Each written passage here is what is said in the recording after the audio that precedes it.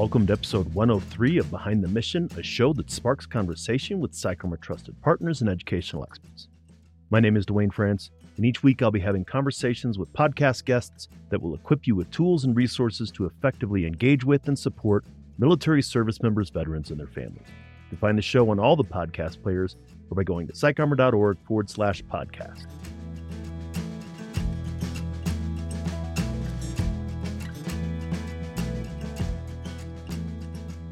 Thanks again for joining us in Behind the Mission. Our work and mission are supported by generous partnerships and sponsors who also believe that education changes lives. Our sponsor this week is PsychArmor, the premier education and learning ecosystem specializing in military culture content. PsychArmor offers an online e-learning laboratory that is free to individual learners as well as custom training options for organizations. On today's episode, we're replaying one of our earliest episodes highlighting the work of 3 professionals addressing lethal means safety in order to reduce suicide in the military-affiliated population. We most certainly could have redirected you back to this episode, which happens to be the 5th episode that we released, but thought that it was important enough to share this episode with you again. We've gained a lot of listeners over the past couple of years, so we wanted to bring this one forward for you to check out. As I mentioned, this is a conversation with 3 subject matter experts who are doing great work in this space. Dr. Heidi Kraft currently serves as the Chief Clinical Officer at PsychArmor and is a recognized expert on combat stress, stigma, and caring for the caregiver. Dr. Kraft served in the Navy for 9 years as both a flight and clinical psychologist. Dr. Kyle-Ann Hunter is a U.S. Marine Corps combat veteran serving multiple tours in Iraq as a Super Cobra attack pilot. She has previously worked in Washington, D.C. as both a legislative staffer and firearm safety advocate and is now a professor at the United States Air Force Academy. Dr. Ted Bonar is a clinical psychologist and nationally recognized trainer and speaker. He serves on the Healthcare Advisory Committee for PsychArmor and was previously the Chief of Continuing Education Programs for the Center for Deployment Psychology. You can find out more about them by checking out their bio on our show notes. So let's get into this replay, and we'll come back afterwards to talk about some of the key points.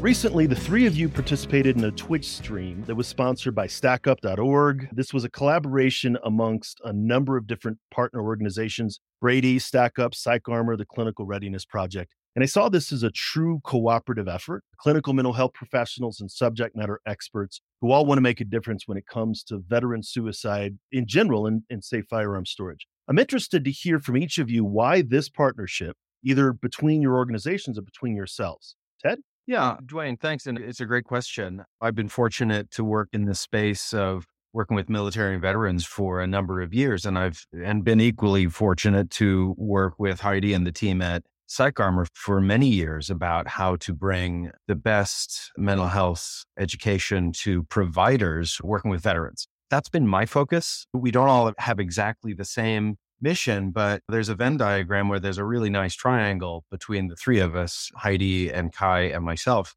where we are all focused on how do we get the best care to military and veterans. And my part in that has been how to send the proper message and provide the best education to mental health providers. So again, I've been able to work with Heidi and PsychArmor for several years on different fronts and different educational efforts. A couple of years ago, I started working with Kai when she was with End Family Fire. And of course, now she's at the U.S. Air Force Academy. But that relationship developed very specifically about safe storage of firearms and access to lethal means in the context of suicide prevention, which became a focus of mine through my work as a suicide prevention specialist. So for me, it was a natural pairing to work with both Heidi and Kaya on these efforts and specifically get involved with how to send the message of safe storage of firearms to the military and veterans community, specifically to prevent suicide. Yeah,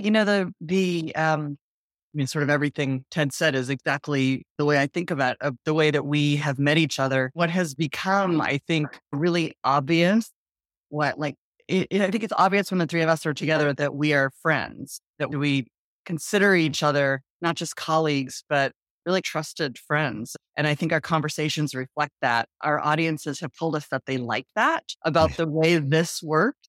Then it does sound like we're having a conversation among people who care about each other, as well as what they're trying to get across. I thought the other really cool collaborative piece to the Stack Up work was the focus on End Family Fire's PSA, which was set up like a video game. And of course, Stack Up is a nonprofit of veterans using gaming as a way to reach other veterans. And so it was even, I think, a further collaboration of worlds that maybe don't always interact, but it really, I think, worked out pretty well. And going out on Twitch was new for some of us.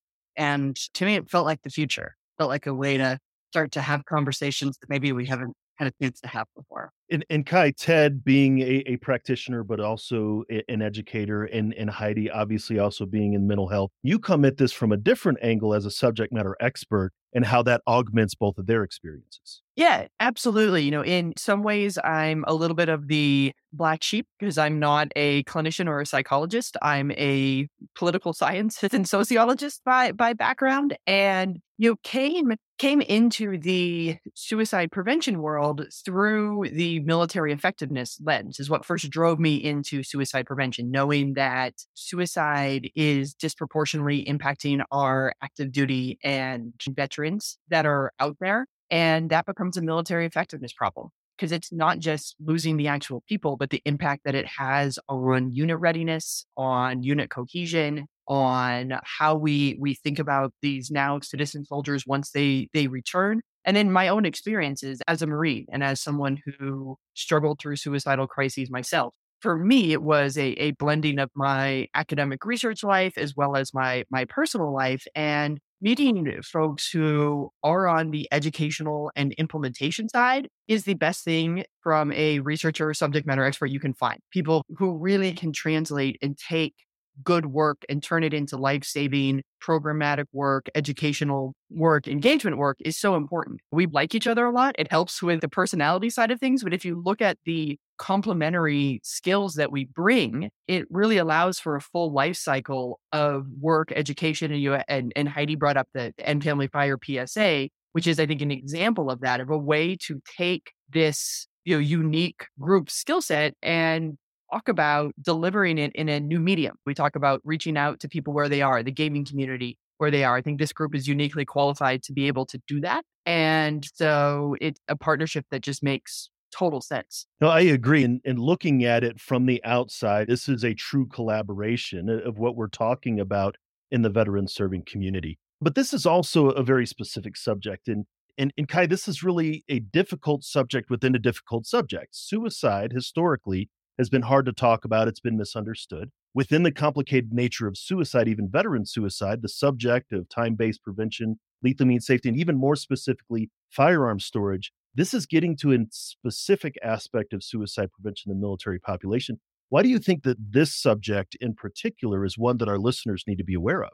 So I think it's one of those things. We talk about lethal means, especially among the military and veteran community. I think there's two things really as to why our audience should be concerned about this. One that's broad, and that's just the fact that suicide, having access to lethal means is going to increase the likelihood that someone will die when experiencing a suicidal crisis. Ted and Heidi and I have talked a lot. You can't necessarily predict suicide in a lot of ways, but you can prevent the access to lethal means. So we know that someone experiencing a crisis, if they're able to get help during that crisis, they're very likely to go on and live a fulfilling life. And so there's this bit of this myth, I think, out there that if somebody is in a suicidal crisis, they will find whatever means necessary to take their own life. And we know that's just not true. If someone is thinking that a gun is the way I want to do it, if we break access to that gun, it is incredibly more likely they're going to get help. So that's just number one, is putting that out there that someone who attempts suicide with a gun has a 90% lethality rate. Any other means is under 8% that you have. So they're removing access to that most lethal of means just allows time for people to get help. But the next is to really dig into this unique relationship that military and veterans have with guns. It's not the same as the civilian community. For many of us, the lethality of guns is not theoretical. I think when we talk about guns being lethal among the civilian community, it is very theoretical. This thought that, I know it can kill someone, but I'm really good at shooting targets type idea. I go to the range a lot. Even those who hunt, who are a little more familiar with the lethality of guns, it becomes much different when it's human to human lethality. So this isn't theoretical for veterans. They know, and it's often that's the reason why they want to use a gun. There's also a lot of positive connotations with guns with veterans. These are tools that saved our lives as well. So it's a unique topic area. It's a hard topic area to talk about. I used to think about the double lightning rod, suicide and guns. Like people want to run for the hills,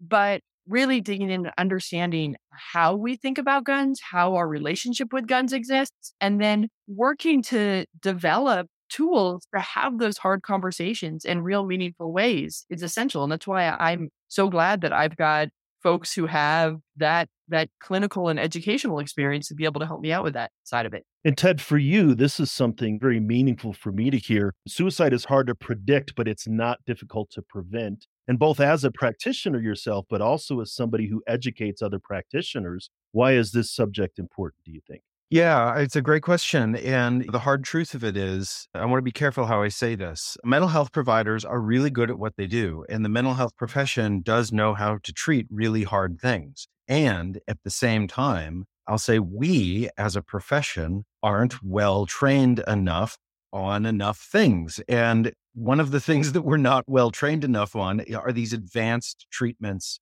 of how to prevent suicide. Part of that, and it's so important, is how to have the conversation about lethal means. So mental health providers talking about lethal means, and let's talk about guns. How do we talk about guns with a gun owner? How do we talk about firearms with a firearm owning community and culture? So in the mental health profession, we'll talk about culture all the time, right? We'll talk about different cultures based on race and gender and ethnicity and age and geography and language of origin and you name it. Right? Generation. You can break up any of these into different types of cultures. And we in the mental health provider community haven't done enough work, in my opinion, but I think other people agree with me. We haven't done enough work understanding the firearm owning culture. So how do we have the conversation? The things that Kai talked about at the beginning of what she was sharing with guns being 90% effective in suicide. And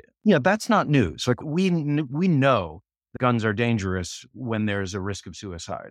But that's not the same thing as practicing having the conversation from a cultural perspective about the importance of safe storage or the importance of what do we do temporarily during a crisis so that somebody doesn't have easy access to that firearm. That's not the same thing as gun control. That's not the same thing as taking a firearm away from somebody. That conversation is delicate. That conversation must be handled with great care, respect, and dignity. Some of the things that Kai was talking about with what firearms mean to a Marine or a veteran, that's something that requires great care, right? So for me, all of these things come together as somebody who's really passionate about training and training other mental health professionals. And because it can feel so politically charged or culturally charged or whatever, we haven't practiced it enough.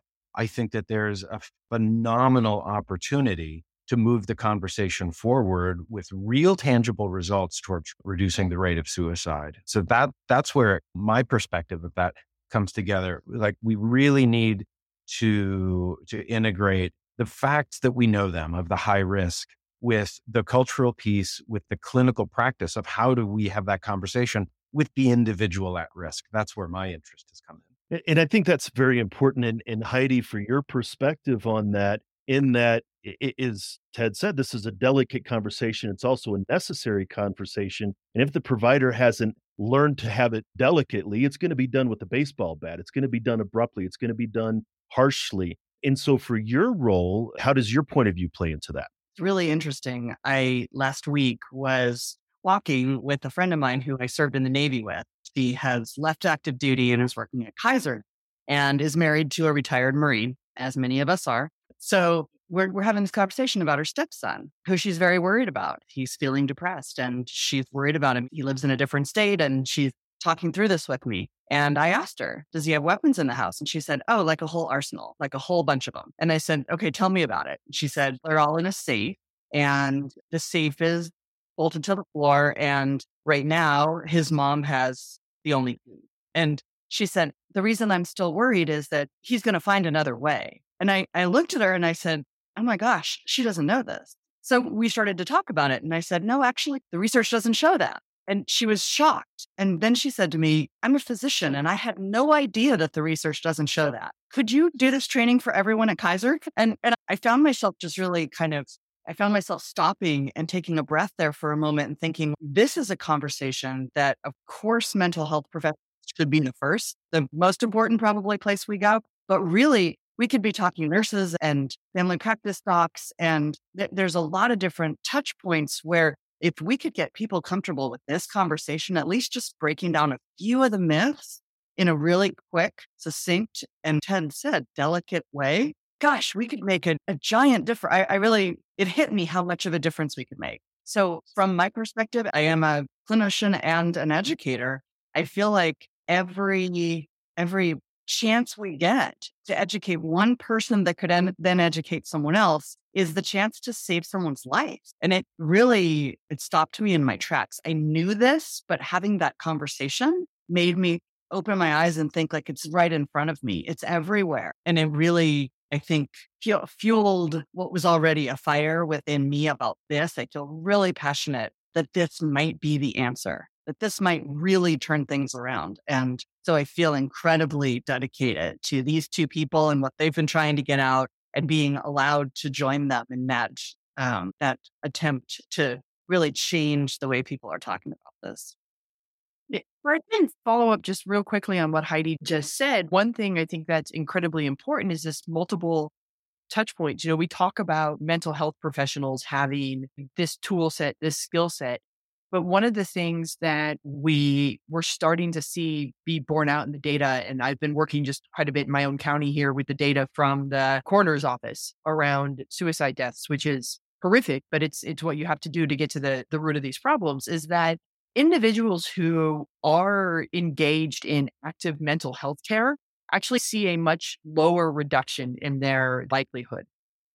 Individuals who don't see a much higher instance. Those individuals tend to have, it's something like over 80% of those individuals who died by suicide in our county had a touch point with somebody else in the healthcare system very quickly, whether it was a chronic illness or an acute injury or something, So I think that can't be stressed enough, that there's the mental health toolkit that's there, but all of these other touch points need to be able to have this. So when we think about something like the VA, really to focus on the veteran community, it's not even just the physical healthcare providers. We need the financial counselors, the job placement folks, the childcare activists, the ones working with VA loans. Because we know all of these sort of stressors that can lead someone to think about a suicidal crisis, job loss, home loss, financial issues. So getting this training into more and more hands in a meaningful way is what's so important, because you don't know who that touch point might be. Kai, you're a professor, right? So am I. That occurs to me even as you're saying that we have educators with student veterans too, right? We could keep expanding this circle of places where we have the ability to intervene. And I think that's one of the critical issues. Everybody says, how do we solve this? But firearm deaths by suicide is such a significant part of what's happening that this is the solution. If we make an impact here, we can make a significant seismic shift in this. Heidi, you're part of PsychArmor's team, and PsychArmor's mission is to educate those that are serving people in the military population. That's a broad goal with a specific focus. But why do you think it was important for PsychArmor to be a part of this effort specifically, amongst all of the other things? And for Kai and Ted, why do you think PsychArmor was a good partner for this? So PsychArmor has over 200 courses, online courses that educate people who support veterans in a number of different ways. One of the portfolios I'm the proudest about is our suicide prevention, intervention, and postvention portfolio, which was sponsored by the NFL Foundation. It brought together a variety of different experts that talked about different tools to assess and potentially intervene with suicide crises, as well as take care of suicide survivors. As we kind of moved along and the courses became live and started having people taking them, it became very clear to me that we were missing this piece. And when I had the opportunity to meet Kai, I was so moved by what she was trying to do. But then I realized Ted and Kai had been already working together on this and started to hear what they were doing. And it became so obvious to me that this was a piece our portfolio was really missing, and that I could be part of bringing this to the portfolio. So we have been doing the speaking part together, and we hope to continue to do that. Ted's been doing a lot of that. Kai's been doing a lot of that. And every time I talk suicide prevention now, I bring it in as well. And then my goal is to actually have a couple of courses that support this as well within PsychArmor's library. We really believe it's an important, vital, critical part of the message around this. And so we want to be part of it. And Kai, PsychArmor's role as an organization that's educating people in their learning management system, why do you think this was important to partner with PsychArmor about the topic specifically? Really, it's getting it in the hands of the people who need to see it the most. I can do research, but being able to, as Heidi noted, being able to actually get out and educate people who need to see this, like PsychArmor's vehicle and the trust and respect they have is an essential piece for this. So it doesn't get conflated as a gun control issue. As Ted said, when we start talking about firearms and suicide, it can easily get said as like, nope, this is a gun control issue. I'm not going to touch it with a 10-foot pole. Having a vehicle like PsychArmor depoliticizes everything. It puts it squarely in the realm of we are here to help our veterans. And it's a piece of helping their veterans. And I think that's where, when we all talk about this too, this is one piece of a big puzzle around veterans' health, but it's an incredibly important one. Yeah, I think that PsychArmor is uniquely positioned. When you're going to tackle something as big as suicide or suicide by firearm, you need a public health approach, right? And I think that PsychArmor is uniquely positioned to provide a broad platform. I'm going to go back to very, very basics here. We use rough numbers, but they're right there. 48,000 suicides per year, give or take, and 24,000+ by firearm.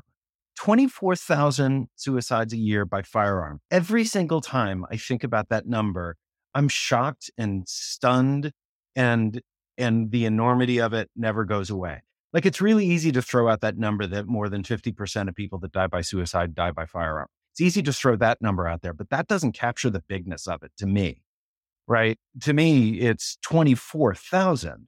Like, we can move that number. We have to move that number. We can't talk about suicide without talking about firearm safety if we want to move that number. And I'm not the only one that says that. That's not unique to my perspective. So I think that PsychArmor is uniquely qualified to carry that mission and to carry that very specific goal of reducing that number into a firearm owning community of military and veterans. And it's uniquely positioned to provide specific training to mental health providers or medical providers or general audiences. We do need this education out there. And like Heidi said, it can be very basic information about breaking down some myths and clarifying some facts about suicide. And that can be presented to a broad spectrum of people that would have direct impact. And then we can also drill down to a broad spectrum of people that would have direct impact. And then we can also drill down on some specific mental and medical health provider networks and really improve the types of conversations we have to a firearm owning community that might be at risk for suicide. We've also been really, really fortunate, not only to the three of us partner together, but to partner with American Association of Suicidology, Clinical Readiness Project, PsychArmor, End Family Fire. Like, we have some very specific trainings that are happening. PsychArmor is the vehicle that delivers this, right? So I just think they're perfect to bring all of those messages through to a place where we can make meaningful change and reduce that number.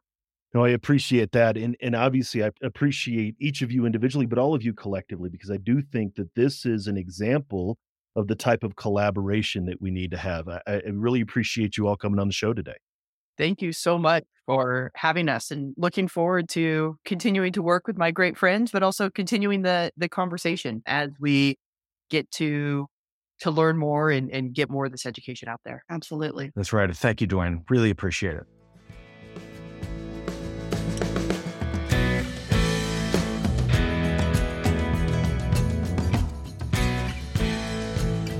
We would like to thank this week's sponsor, PsychArmor.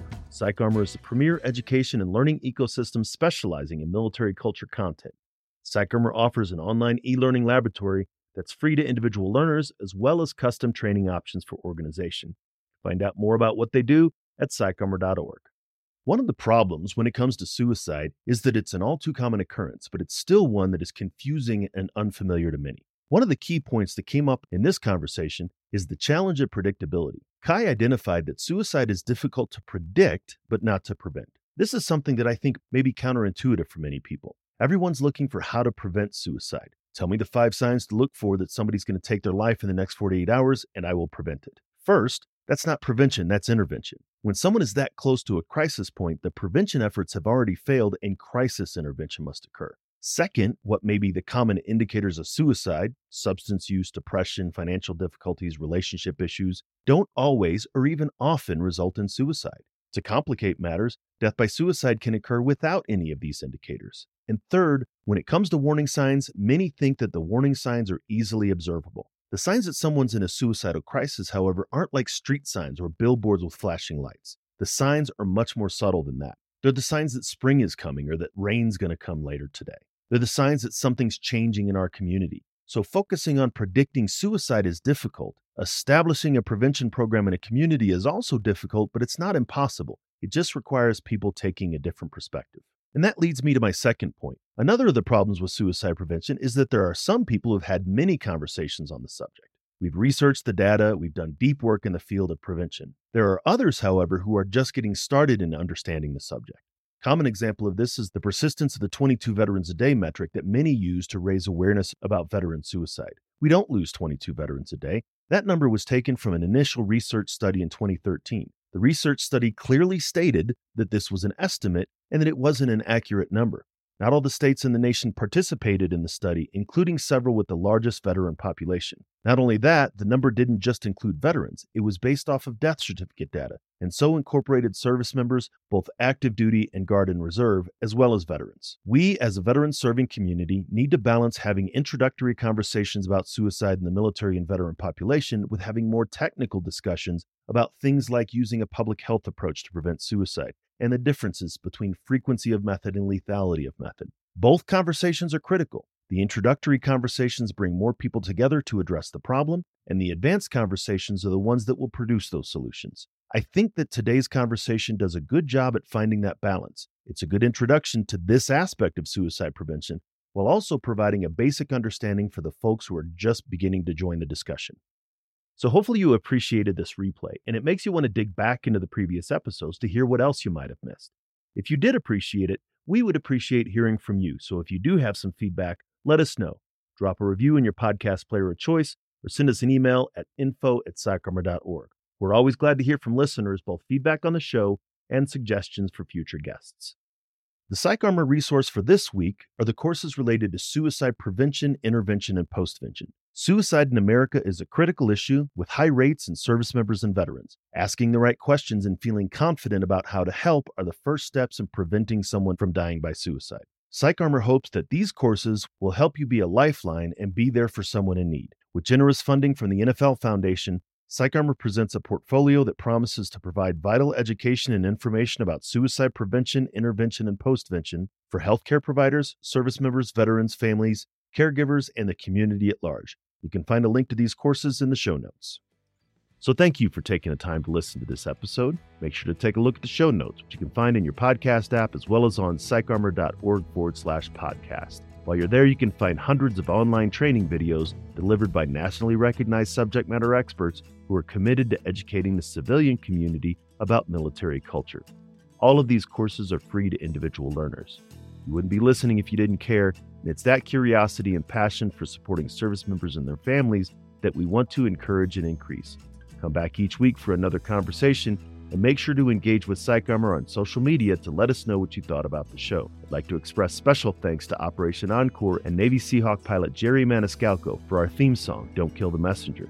This show was produced by Headspace and Timing, and all rights to the show remain reserved by PsychArmor. Much appreciation to the team at PsychArmor that makes the show happen. Carol Turner, Vice President of Strategic Communications, who keeps me on track, outstanding guest coordinator, and support and transcripts by Emma Athral. Feel free to share the show. In fact, we request that you do, but make sure to let folks know where you heard it. Join us next time for another great episode, and until then, stay aware, get educated, and be well.